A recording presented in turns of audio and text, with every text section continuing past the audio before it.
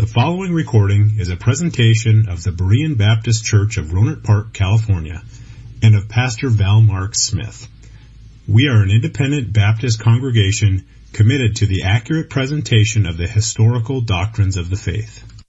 We welcome your visit to our services anytime here in the Rohnert Park area.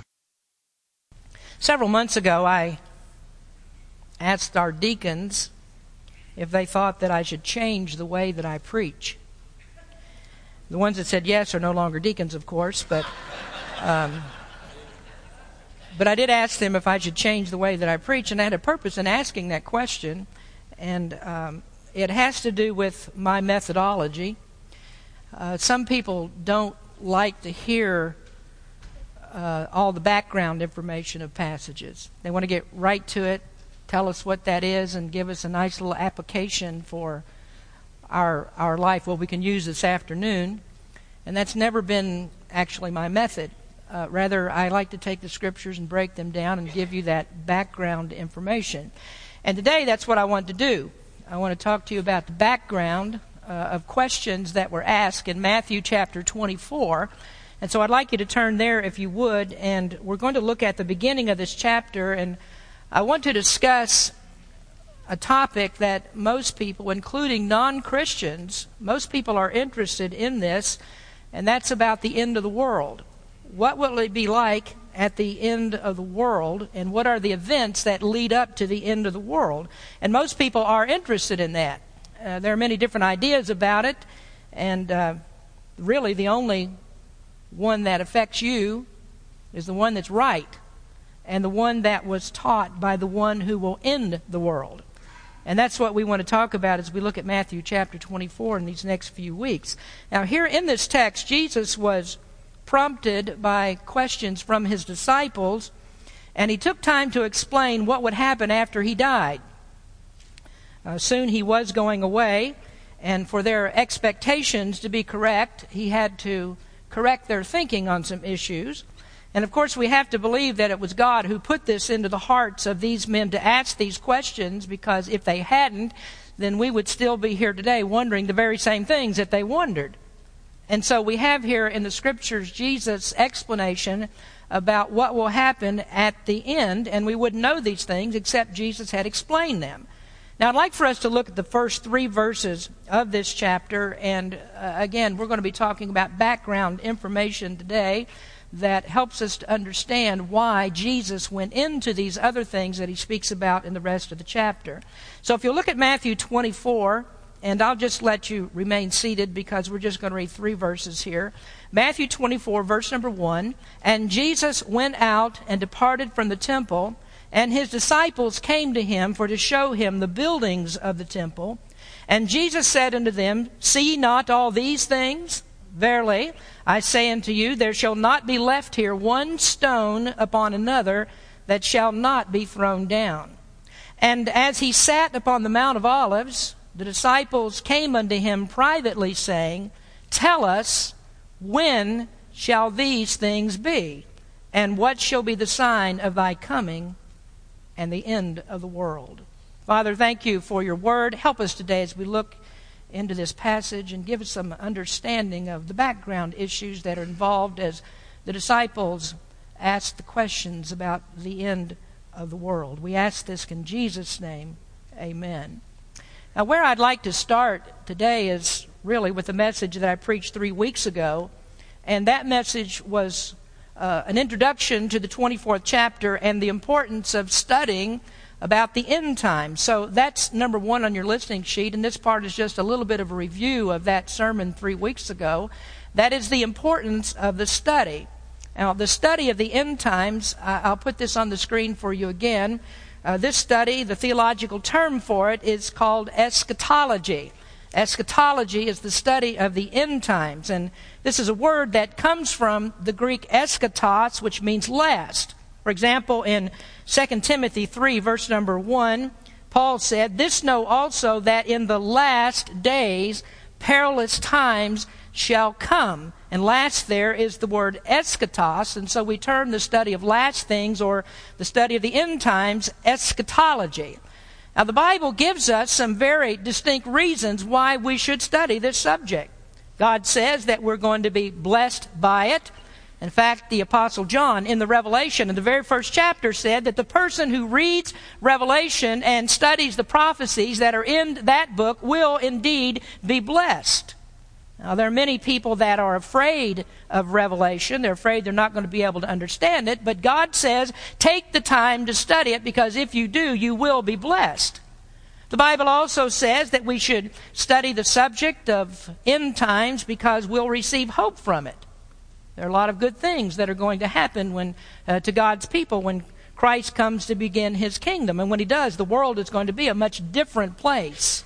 The Scripture says that Christ will come to reign in peace and in righteousness, and the whole world will rejoice with the abundant provision that God has for His kingdom in that time. Now, of course, there's much to fear about the coming of Christ. There's fear for unbelievers. The coming of Christ is for believers and not for unbelievers. And so there aren't any expectations that unbelievers are going to be blessed by the study of end times prophecy. Now, they could be blessed. That is, if God should strike fear into their hearts because of it, and they would come to the Lord in repentance and faith, and realizing that the only hope that they have is in the Lord Jesus Christ. And then it's good for us to study about the end times because it'll make us better people. It'll make us different people. I mean, if we truly do have the hope in us that Christ could return at any time, that'll give us a different approach to our life. It will cause us to live our lives in a much different way. We will live to be like Christ. And as the Apostle John said, we'll live so as not to be ashamed when Christ comes. And then finally, in that last message, we talked about how important this study is, because the end times, it will be a time that's filled with deception. There are going to be many deceivers in the last times. There will be people that will come along that say that they can predict the coming of Christ, and they can tell you the exact hour and the day that He will come. And so there are people that have set dates for the coming of Christ. Of course, those dates have all been wrong, but there are people that followed them and they were deceived by them. And as we go into the next section, Jesus will actually say that there will be false messiahs and there'll be false prophets who will come and they'll prophesy. They'll say things in His name, and we're told to study these things so that we can identify those people and see where they're wrong, and we won't be taken in by their lies. So it's good to spend time on this. It's important that we do, and this is the very reason that Jesus took 2 chapters to explain the disciples' questions. And in fact, these are the longest answers that He gave to any of the disciples' questions when He talked to them about the end times. Well, we need to step a little bit further into this passage today, and our study today is going to deal mostly with misunderstandings. That is, the misunderstandings of the apostles. So number 2 on your listening sheet today is the impression of the disciples. And the disciples were no different from us. They were interested in the subject. They also wanted to know, when will the end come? They wanted to know about God's kingdom, and they were especially interested in the end after what Jesus said to the religious leaders in chapter 23. And in that previous section, He said that the leaders of Israel had filled up the cup of God's wrath. And He said that judgment of God is about to fall. And He said that their religious system, judgment's going to fall. It's going to be poured out on them. In verse 38 of that chapter, He said that their house would be left desolate. And there He was referring to the temple, and the statement that He made was actually pregnant with meaning, because it meant more than just the temple. It meant that the whole religious system of the Jews would come crashing down. Now, the disciples didn't understand all of that, but they did have their own version of what would happen in the end times. They had this eschatological system that they had studied for years. They studied the Old Testament, and they looked at what the Word of God had to say there, and they looked at Jewish commentaries. And the Jews had commentaries on Scripture, just like we have commentaries today. And unfortunately, they were wrong about what was going to happen at the end. They were very confused about it.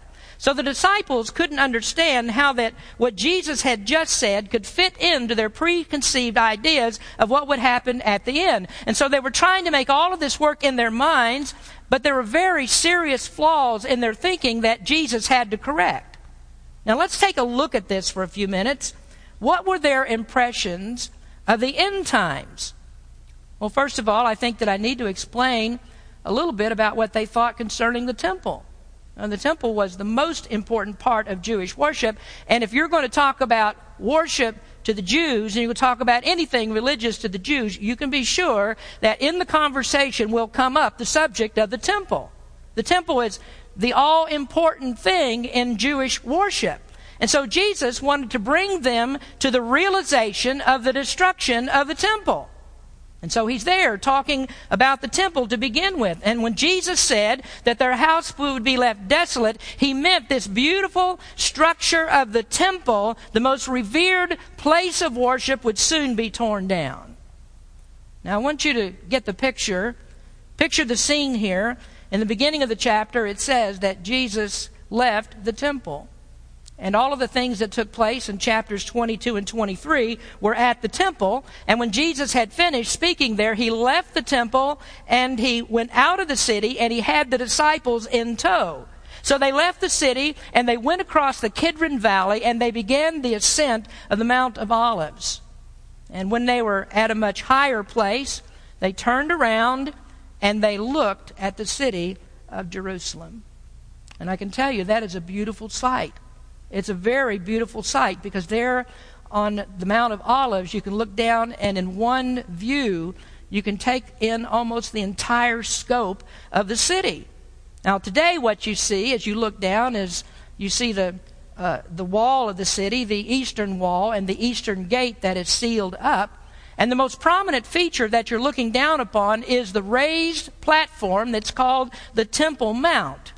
And unfortunately today, on the Temple Mount, there is a mosque called the Dome of the Rock that sits there. At Passover time this year, just a month or so ago, there were some Jewish men that were arrested for going up to the Temple Mount where they tried to sacrifice a goat. Now, Jews are not allowed on the Temple Mount because Muslims control that. And there on the Temple Mount, you have two mosques, the Mosque of Al-Aqsa and also the Dome of the Rock. And those things are standing there in place of the Jewish temple. But as Jesus and the disciples looked down on that site, they saw a much different view. They would have seen something like this picture that we have here, which is a model of the time of Jerusalem at the time of Jesus, and they would have seen the Temple Mount that appears in this way, and most prominent to them would have been the massive buildings that were there in the temple complex, and they would see the gold of the temple glistening in the sunlight. And so the disciples wanted to discuss the temple and how magnificent that it was. And this was actually the second temple that was built on the site. The original temple was built by Solomon, and it was destroyed by the Babylonians about 5 centuries before Christ came. And near the end of at the end of the Babylonian captivity and at the end of the Old Testament, there was a second temple that was built. And that was about 400 years before Christ came. And the temple, that second temple, wasn't very much to look at. When it was built, there were some of the people that remembered what the temple that Solomon had built was like, how magnificent that it was.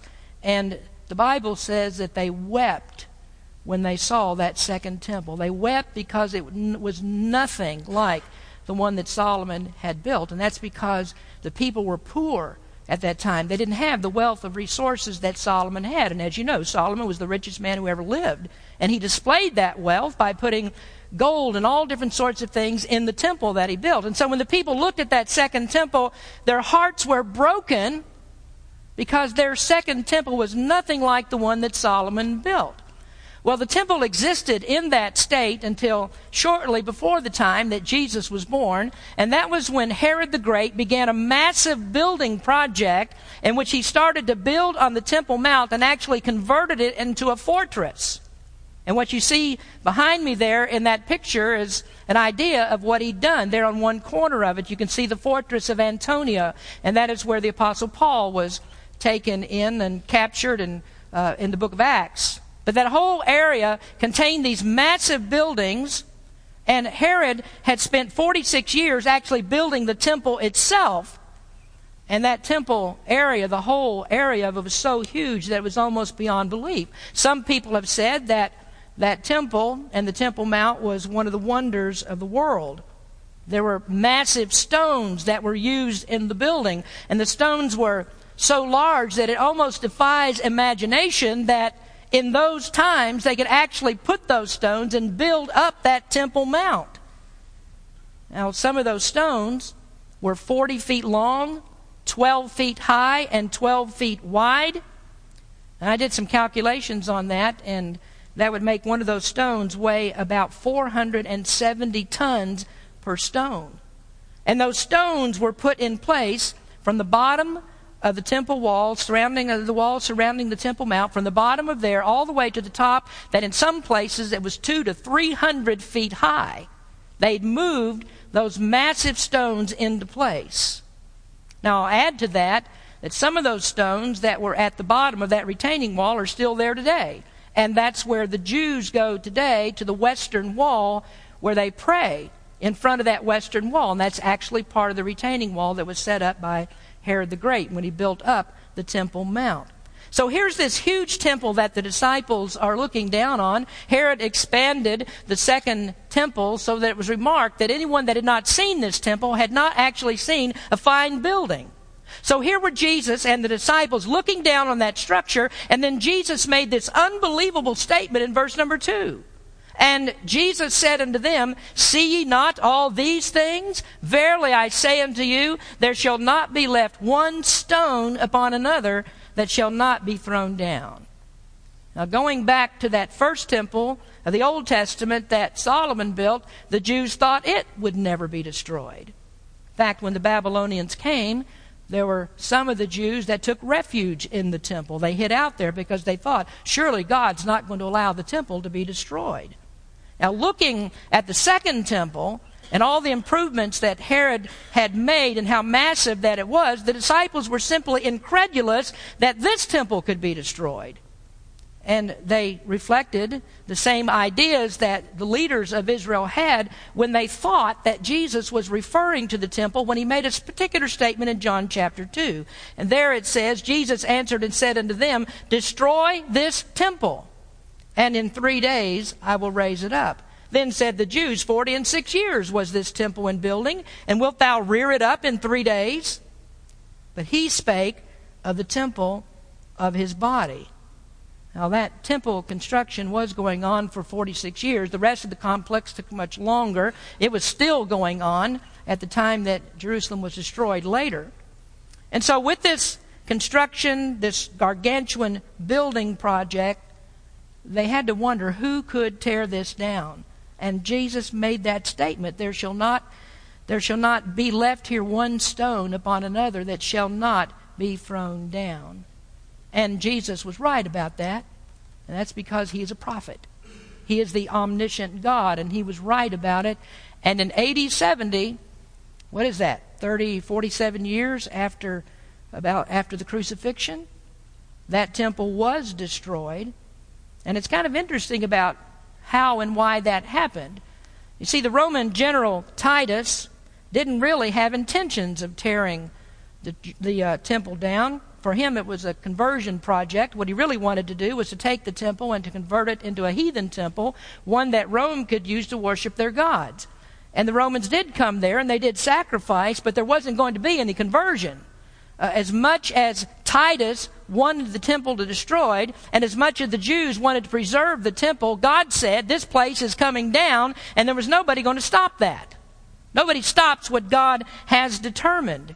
And so when Rome laid siege to the city of Jerusalem, trying to put down a Jewish revolt, there were fires that broke out in the city, and the gold that was in the temple began to melt. Now, you see, there was a lot of gold there. If you go back to the statement that Jesus made in chapter 21, he went into the temple, and do you remember that he said to them, you have made this house, or made the temple here, you have made it a den of thieves. And the reason he said that was because the Sadducees had put in this system of selling sacrificial animals, and through the thousands, even millions of sacrificial animals that were sold, they had amassed a fortune, and they kept that in the temple. And there, at the time that it was destroyed, there was about $100 million worth that was in the temple. And so when those fires got started, the gold began to melt, and it started to filter down, to run down between the cracks that were in the stones and the seams that were, the mortar joints that were in the stones. And the soldiers came, and they were greedy, and they were eager to get at that gold. And so what they did, they began to pry up the stones of the temple, and they began to throw them over the wall. Now today, you can stand down there and you can see the pavement that's broken where those stones were thrown down. Now, folks, this was really astonishing. How could Jesus know this? How could he know that despite the best efforts of the Roman government to keep that temple there and to convert it into a heathen temple, how could it be that despite the best efforts of the Jews to preserve it, how did he know that place would come down? And how did he know that such a thing as gold melting there would be the cause of the temple being torn up? Well, you just have to stand back and you have to consider what God can do. There isn't any building that will stand that God wants torn down. Nothing is going to last that God doesn't want to last. And so Jesus was bringing them to the realization of what would happen. This magnificent temple would be destroyed. Now, before I go further, I do need to explain to you that there are two schools of thought about this. There are some who say that the destruction of the temple was not in the disciples' eschatological plan. They didn't believe that this could ever happen. But then there are others that say, no, Herod was the one who built this temple, and Herod was not a Jew.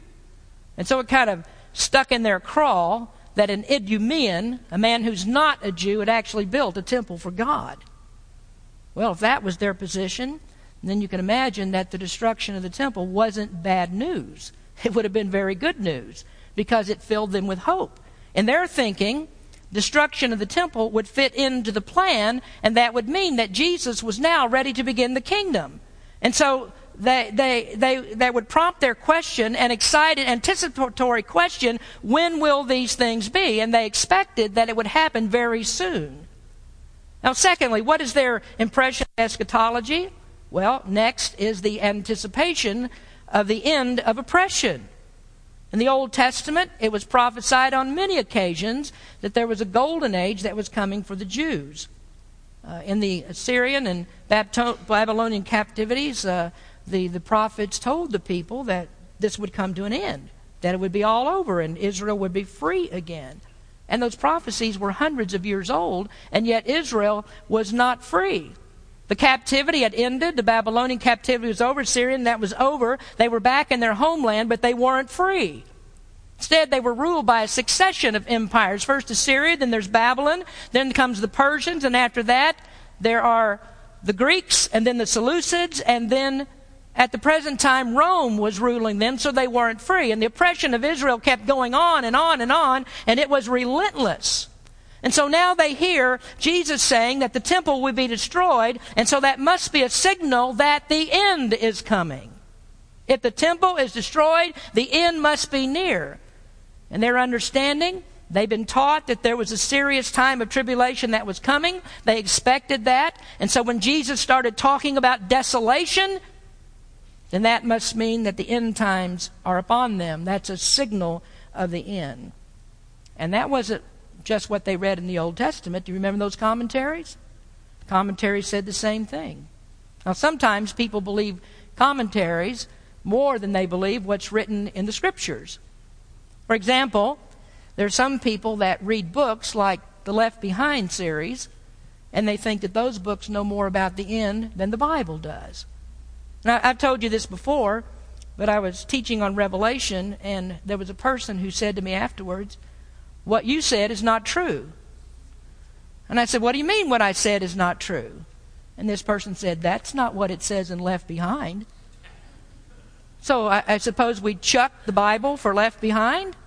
Well, I think we know where we need to go to find out about this? Well, the Jews had those kind of books too, and they predicted there was a time of tribulation. And so when the disciples heard about this, they said, well, everything's right on schedule. Jesus said the temple would be destroyed, and they said that fits. And they expected it would happen fast, and they were excited about it. And so you see, this could have been the most hopeful time they had in the 3 years that they'd been with Jesus. Now, thirdly, and perhaps most important, was the expectation of the beginning of the kingdom. Now, that's what all the questions are about. That's the main thing that they're hoping for, that the kingdom of God has come, and Israel would be back on top, back to the glory days of David and Solomon. Now, in those times, Israel had extended its kingdom to encompass a much larger portion of the world than was originally given to them in the Old Testament, in the land of Canaan. So the kingdom had been expanded. And so they knew that when this new kingdom came, that it would equal or exceed that kingdom that had been given to David and to Solomon. And again, there were Old Testament prophecies that told about that. Going back to David and Solomon, there was a prophecy that said that there was one who would sit on the throne of David, and his kingdom would be an everlasting kingdom.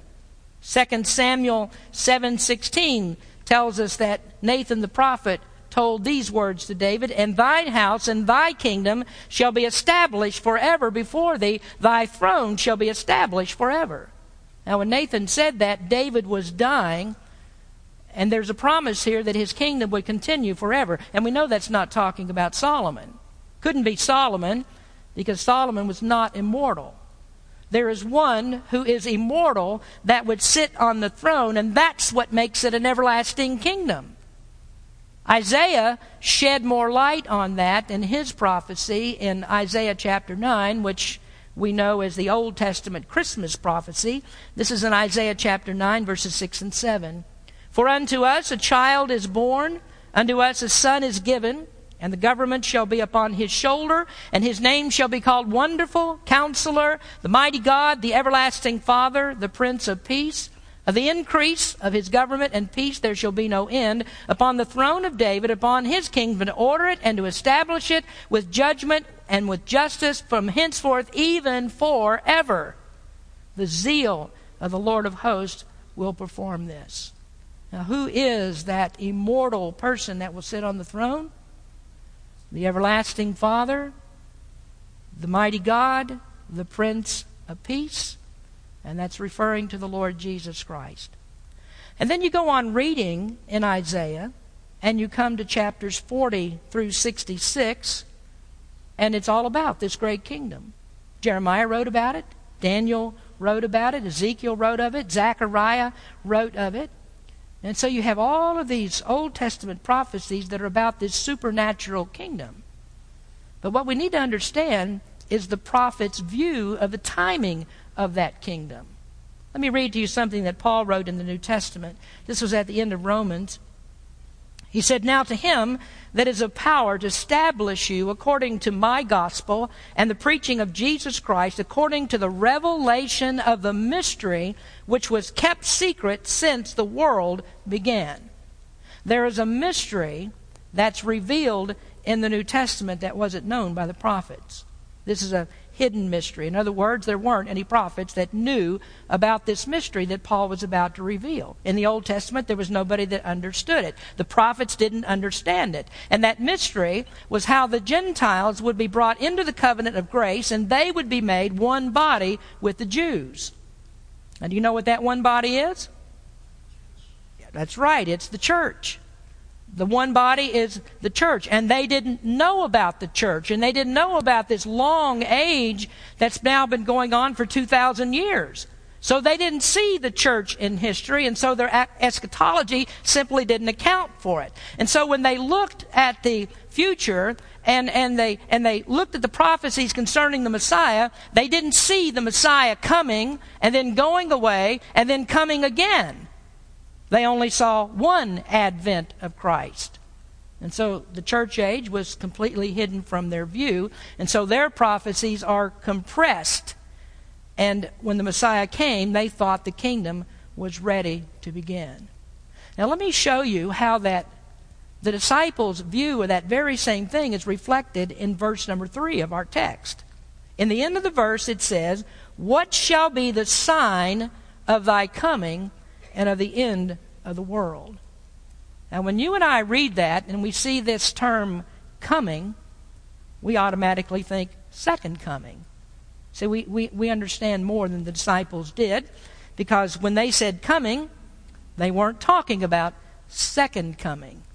Christ was there, and that's all the coming that there would be. Now the word that's used here is the word parousia. And at this point in the Scriptures, this word had not taken on its expanded meaning as Paul and others used it to refer to what they taught the church concerning the second coming of Christ. Here the word simply means His presence, not coming as in coming back. And that's part of the problem of translating from a foreign language. We just don't see all the nuances that are in the meaning of in the English text. And so the disciples were asking this question: what is the sign of your full presence with us? And they meant immediately, what is the sign of your full presence when you, who don't look very much like a king, will actually be the glorious king?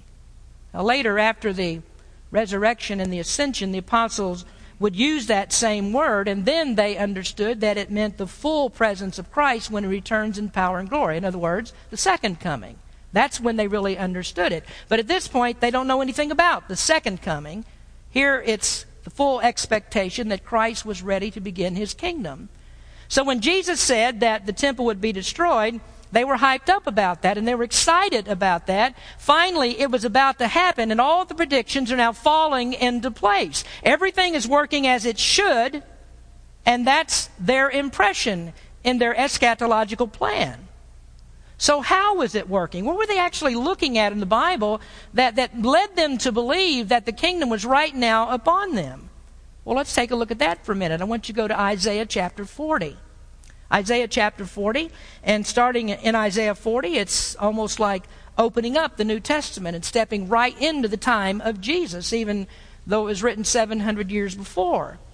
Now, all that the apostles had to read was the Old Testament Scripture.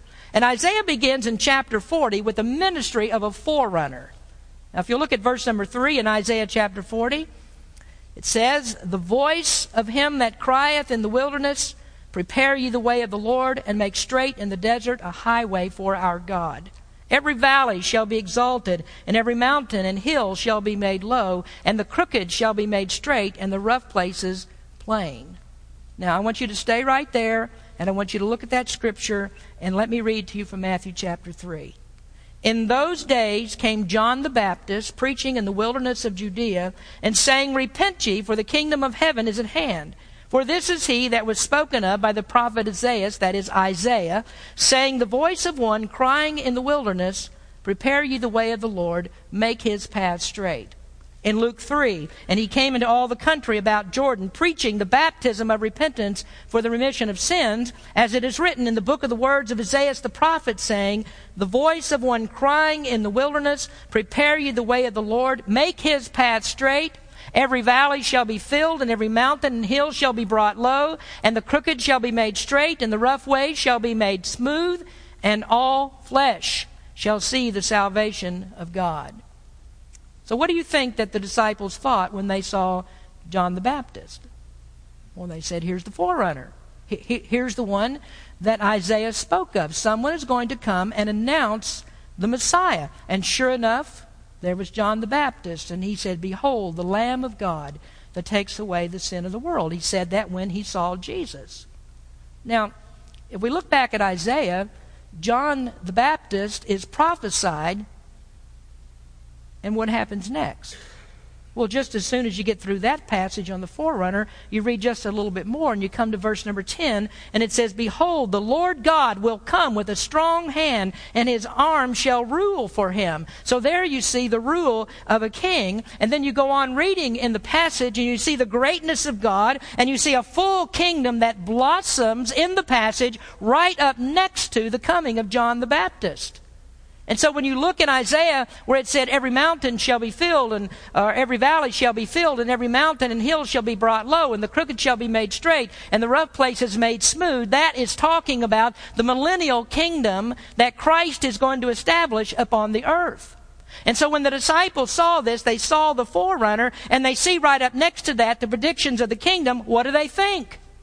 They see the forerunner. He comes in the spirit and the power of Elijah. He came like Isaiah said, and he announced the Messiah. And there is Jesus, who had spent 3 years with the disciples doing what no man could ever do. He was a supernatural person that appears, and he's the one that's going to sit on the throne of David. And it just looks like everything is fitting into place. According to Isaiah and all of the other prophets, here's the forerunner, here is the Messiah, and so what must be next? Well, it must be the kingdom. And so they asked Jesus, what is the sign of your full presence with us? And he meant the full presence of majesty with him sitting on the throne. Now, do you see what's missing in all of this? In the Old Testament, there is no prediction of this long, long time that's called the church age. The order is forerunner, Messiah, kingdom. Nothing at all about the church age. And that's why Paul says this is a mystery that was kept secret. And we don't learn about it until we get into the New Testament. So this is what they expected. This is their impression of eschatology. That's the background for their questions. So to them, everything's falling into place. The temple would be destroyed, and it would pave the way for a new temple that you read about in the book of Ezekiel. And so that means the oppression is about to be over. A time of tribulation will come, and it will go. The forerunner has come, and Jesus is here with the record of his countless miracles. He has power over nature. He has power over the demons. He has power over death. And so what do you expect they'd think? Here we are, boys. The kingdom is about to begin, and Jesus has told us that we are going to sit on 12 thrones judging the nation of Israel. And I'm telling you, they had to be the most excited they had ever been. In 3 years of following Jesus, this has to be the most glorious time for them, because all the time they followed him, there was no money, there was no power, there were no fine palaces, and worst of all, they didn't have any respect. And so they thought it's about to change. The temple is going to be destroyed, and that means to them that glory is coming. And so they ask, when will these things be? And I can tell you that the long answer that Jesus gave, spanning 2 chapters here, is not what they expected. Not at all what they expected. And they wouldn't understand all of this until after his death. And when the Holy Spirit came at Pentecost, then he began to recall all the teachings of Jesus to their mind, and these pieces of the puzzle started to come together. But at this time, they were talking about the pieces of the puzzle just don't seem to fit with the death of Messiah, and especially not with the ignominious death of the cross. Now, for those of you that struggle with the word ignominious, as my wife sometimes complains to me about, it means shame and disgrace. Shame and disgrace do not fit in with their plans. The Messiah can't be killed, and certainly not killed on a cross. Well, they understood it later. Christ arose from the dead, and he went back to heaven. And that was when the hope of the second coming gripped them. And they believed in the second coming of Christ so strongly that it gave them the strength to face perilous times. And so when Jesus takes off in verse number 4, in the Olivet Discourse, he's preparing them not to be deceived. And what doesn't he want them to be deceived about? That the temple being destroyed is a sign that the kingdom is about to begin. Now, I'm going to explain that to you next week, I think, because the very thing that Jesus seeks to avoid is the things that people believe today. They think that this is something that refers to the past, but we're going to see this is not something in the past. Not at all. And so the disciples are going to learn about this, that temples, the destruction of the temple is not a sign of an immediate kingdom, and they would learn about the church age, and Jesus would show them that the time was not yet. And so when we get into the next section, we're going to be able to look at that, and we're not going to be able to compare it to anything that we've seen yet. And again, people say, oh, that happened in the past. All these things were fulfilled in the past. And so now we're living in a spiritual kingdom, and that's all the kingdom that we're going to get. And so some people teach that there will be no reign of Christ upon the earth.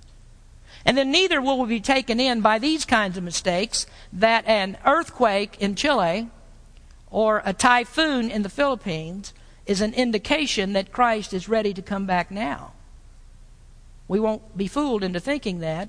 These are about things we haven't seen before. The rapidity of the calamities that will come and the intensity of them is like nothing that's ever been seen before. So we'll get into that, and I'll show you that Jesus is talking about a time coming, a time when the world is going to be plunged into 7 years of unbridled total disaster. And then there's one other thing that I want to tell you. Jesus, well, maybe two things, so don't get excited. Jesus gave this prophecy to his disciples, but he's not speaking of something that they as a group would go through. When you see the yous in the passage, that's a projection upon future Jews that would go through the time that he's speaking of. Now, you and I are not going to see these things. We're not going to see these intense, terrible times. That is, if you're saved, you're not going to see this. At least not from the vantage point of the world, because what Christ is going to do, he's going to return and take us out of the world, and then we'll see it from a different vantage point, and that's from heaven. And we're going to wait until we get down to verse number 27 in this chapter, and we're going to be the ones that Enoch prophesied about that will come with Christ and an army of saints and with angels, and will come and execute judgment upon the earth. And then we will rule and reign with Christ in a literal kingdom, the very one that the disciples hoped for. Now let me quickly qualify the we. We will rule and reign with Christ. That we is believers in Christ. If you've not trusted in Christ, you're not in the we. And so it's important for us to study this so I can tell you that if you're not in the we, then you don't have any guarantee that you will escape these terrible times. There is no guarantee of safety for you. You stand in jeopardy every hour until you come to Christ in repentance and faith. Well, finally, the ecstasy of the disciples turned into agony because Christ died, and all their hopes were shattered. Jesus met two of them on the road to Emmaus after he arose from the dead, and they didn't recognize who he was, and so he asked them what they were so intensely discussing. And they said to him, "Well, haven't you heard that Jesus of Nazareth was crucified, and he's the one that we hoped should deliver Israel?" And then the Bible says that Jesus, beginning at Moses and the prophets, just dug out all those prophecies concerning him, and he filled in all the missing blanks. Their eyes were opened, and he vanished out of their sight. So they went from ecstasy to agony, and back to ecstasy again. Jesus said that he's coming back. And he left that hope with them. And folks, that hope is what they used to turn the world upside down with the gospel of Jesus Christ. If they hadn't believed this, and if they didn't have the strong hope that Christ would come again, there's none of us that would be sitting in this room today, because we would never know about Jesus Christ and what he did for us. The disciples carried the message because they had the hope that Jesus is coming again. And I just want to ask you, do you have that hope? Do you actually believe the gospel of Jesus Christ? Because that is included in his gospel. He came and he died to save us from our sins, and he promised that he is coming back to receive us unto himself. That's the great hope that we have. The Bible calls that the blessed hope. And I hope that you have that hope. Let's pray. Heavenly Father, we do thank you for your word. We spent a lot of time here discussing how these questions came about, and they really don't make a whole lot of sense to us until we understand what they had in their minds, what the disciples were thinking about, and why they would ask such questions. But we're thankful that they did, because now we have so much of a better understanding of what's going to happen when the end comes. And we are thankful for this, Lord, that you have promised that you are going to deliver us from this wrath that is coming, that we are not going to have to go through the terrible times that you'll soon discuss with them in this next part of the passage. We're thankful for that. So, Lord, I do pray that if there's anyone here today who doesn't know you as Savior, that they would realize there is no hope without the gospel. There's no hope without believing what Jesus did for us and dying for our sins and paying the redemption price of our souls. Turn someone's heart to you today, Lord. I just pray that you would, and draw all Christians closer to you in that hope that Jesus is coming again. In his name we pray. Amen. Thank you for listening to this presentation of the Berean Baptist Church of Rohnert Park, California. If you would like further information about our church, please feel free to call us at area code 707-584-7275 or write to us at Berean Baptist Church, 6298 Country Club Drive, Rohnert Park, California, 94928. Additionally, you may visit us on the World Wide Web at www.bbaptist.org.